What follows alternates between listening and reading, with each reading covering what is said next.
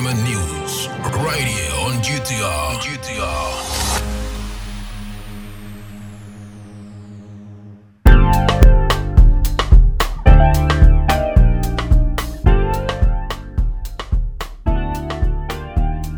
The evening news on Ghana Talks Radio. Coming up this evening, Savannah region, accident on Dolly Bridge blocks road again. In other stories, Occupy Bank of Ghana demonstration. Bank of Ghana sends a watchman to receive our petition, says Sam George. Renal dialysis must be included in NHIS benefits package, World Health Organization country director. And Mental Health Authority to remove over 6,000 persons with mental issues from the streets. This business, sports and showbiz is coming in this evening's bulletin. The news will be read by Awentemi Akansukum. Now, the details. An accident involving an articulator truck on the reconstructed Dolly Bridge near Boli in the Savannah region has blocked the road again. The truck has blocked vehicular and human movement across the temporary connection constructed last week for buses and smaller cars. The temporary connection was meant for buses and smaller vehicles, but heavy vehicles such as cargo and articulator trucks have all been using it to the concern of many.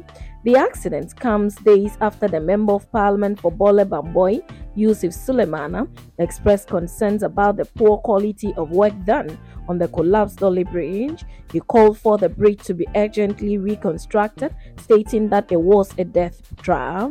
The Dolly Bridge, which links the Upper West region and the southern part of Ghana, was washed away by heavy rains on September 17, 2023.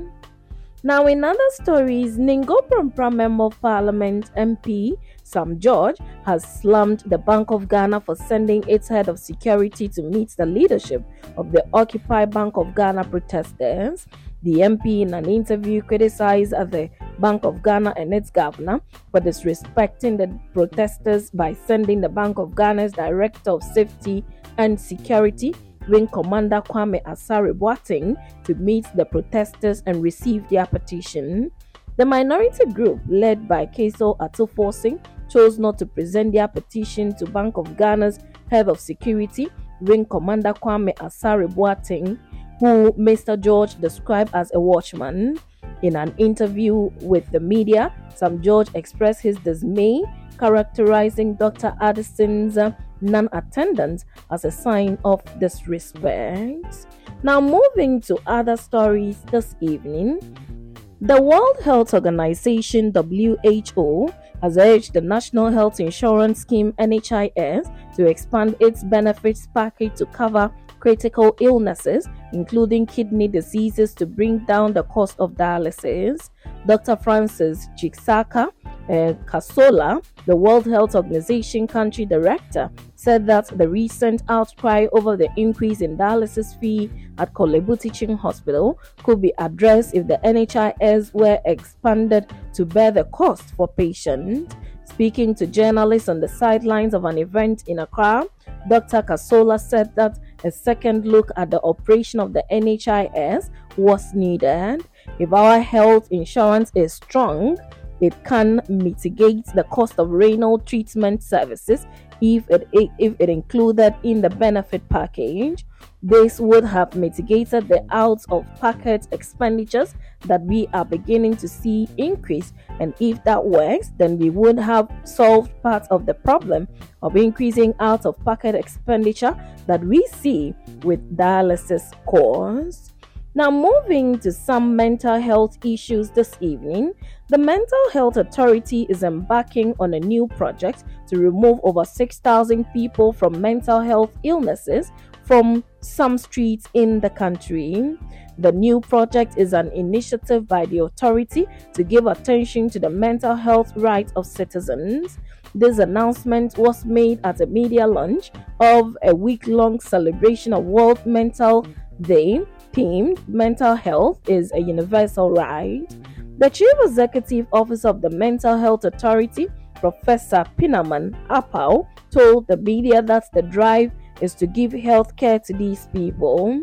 She said that the authority is working with some stakeholders to pilot this project in some regions after the previous Operation Clear the Streets project failed. The Chief Executive Officer of the Mental Health Authority emphasized the importance of recognizing mental health as a universal right. She said, mental health as a universal human right recognizes that mental health is not a luxury, but a fundamental right that needs to be protected and promoted for the betterment of individuals and societies. But recognizing mental health as a universal human right, we affirm that every individual, irrespective of their background or abilities, is entitled to access the highest quality mental health care and support. She also added that the authority is hoping to commence the operation in January next year. Now, moving to some business, some workers of the Tema Oil Refinery TOR have raised fresh alarm over government's plans to revamp the operations of the refinery through Torenco Asset Management. The concerned staff are alleging the formation of two separate companies that still have Torenco as part of its shareholders. On October 3, 2023, the workers, who are members of the General Transport, Petroleum and Chemical Workers Union at TOR, met the minister responsible for energy over their concerns.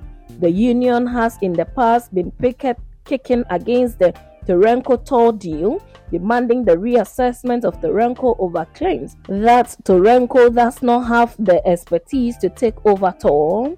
They now allege that these two newly formed entities, Tema Energy and Processing Limited and TOR Workers Charity Trust LBG, are part of a grand scheme by management of TOR to use in carrying out its lease agreement with Torenco. Although the explanation given them is that the move is to pursue workers' interests, the union members say they would have none of that, insisting that the right thing must be done to revive TOR. Now, moving to some sports this evening, former Ghana international Kelvin Prince Boateng has candidly revealed that he was compelled to fabricate his allegiance to Barcelona and conceal his true support for Real Madrid when he joined the Catalan club. The retired forward, who had previously professed his fondness for his boyhood club, Hertha Berlin and Real Madrid, found himself on loan at Barcelona during the 2018-2019 season, creating a unique dilemma. During a recent appearance on the Vibe podcast, Boateng confessed to his dual football loyalties. However, Boateng went on to explain the pressure he faced upon joining Barcelona. He shared how he was explicitly instructed not to publicly declare his allegiance to Real Madrid, even though it was the truth. To fit into Barcelona environment, Boateng reluctantly bent the truth. Apart from his revelation, Boateng recently underwent a significant personal transformation by accepting Jesus as his Lord and Savior and being baptized in Germany. He shared his transformative experience on social media, declaring his faith and expressing his newfound commitment. Now, moving to some showbiz, Ghanaian rapper Black Sherif has clinched his first BET award for Best International Flow at the just ended 2023 Hip Hop Awards. This is a historic moment for Black Sherif and for Ghanaian music. He beat out of 9 other rappers for the award, including 3 other African artists, AKA and KO from South Africa, and Sampa the Great from Zimbabwe. He was also nominated alongside some of the biggest names in international hip hop, such as Central C of UK and J Hughes of UK, and also Nino from France. This is the second time Black Sherif has been nominated for BET Awards in the Best International Flow category. He was also nominated in 2022 but lost the award to Benjamin Erbs. Congratulations to Black Sherif on his incredible achievement. And that's it with the evening's news on Ghana Talks Radio. Log on to www.GhanaTalksRadio.com For more of these stories, and follow us, Ghana Talks Radio, on all social media platforms. You can as well download the GTR app from your App Store or Google Play to listen. The news was read by Awentemi Akansukum. I say thanks so much for making time. Have a good evening.